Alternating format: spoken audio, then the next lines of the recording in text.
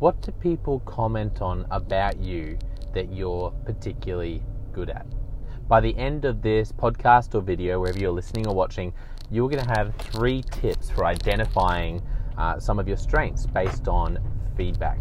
I'm Jono White, founder and principal consultant of Clarity. We work with leaders around the world, and welcome to Leadership Question of the Day.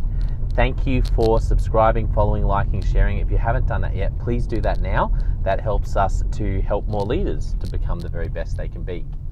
Today's question, what do people comment on that you're particularly good at? I want you to have a think about the people in your world. It might be your family, it might be in your work situation, it might be in your friends, in your group of friends.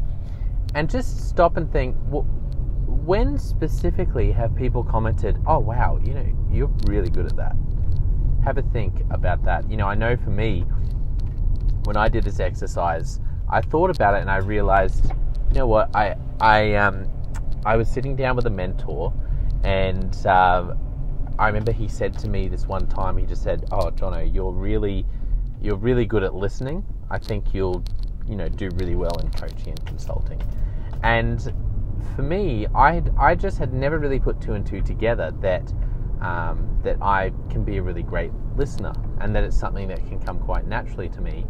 And having that revelation has really helped me to just to grow in that, and to accept that as part of who I am, and also as part of what I do at Clarity.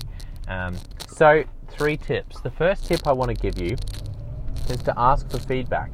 If you're listening to this going, oh Jono, I just don't really know, I just can't think of a time, or I can't think of something, then why don't you ask 5 people around you? Ask your best friend, ask your parents, ask your boss at work, ask a teacher or a lecturer, or one of your colleagues or someone who works for you, and just say, hey, I'm just trying to grow in my leadership. What do you see that I'm particularly good at? And don't just write off what people say. Make a note and then have a look. So ask for feedback. The second thing is to pay attention to, or I guess learn to pay attention to this when it happens in passing. Whether it's starting a log of it, or making a note when it happens, or just making a mental note. When people make a comment, when a friend says, oh man, you're such a good blah blah blah, start making a note of that, because that feedback loop is really important. It's really helpful. It's much more objective than our own subjective thoughts, because it's someone looking on going, wow, okay, out of everyone I know, I'm noticing in particular that you're good at that, and there's always something to listen to with that. And then the third tip I want to give you is to embrace whatever it is. Sometimes we hear that we're good at something and it's not what we wish we were good at.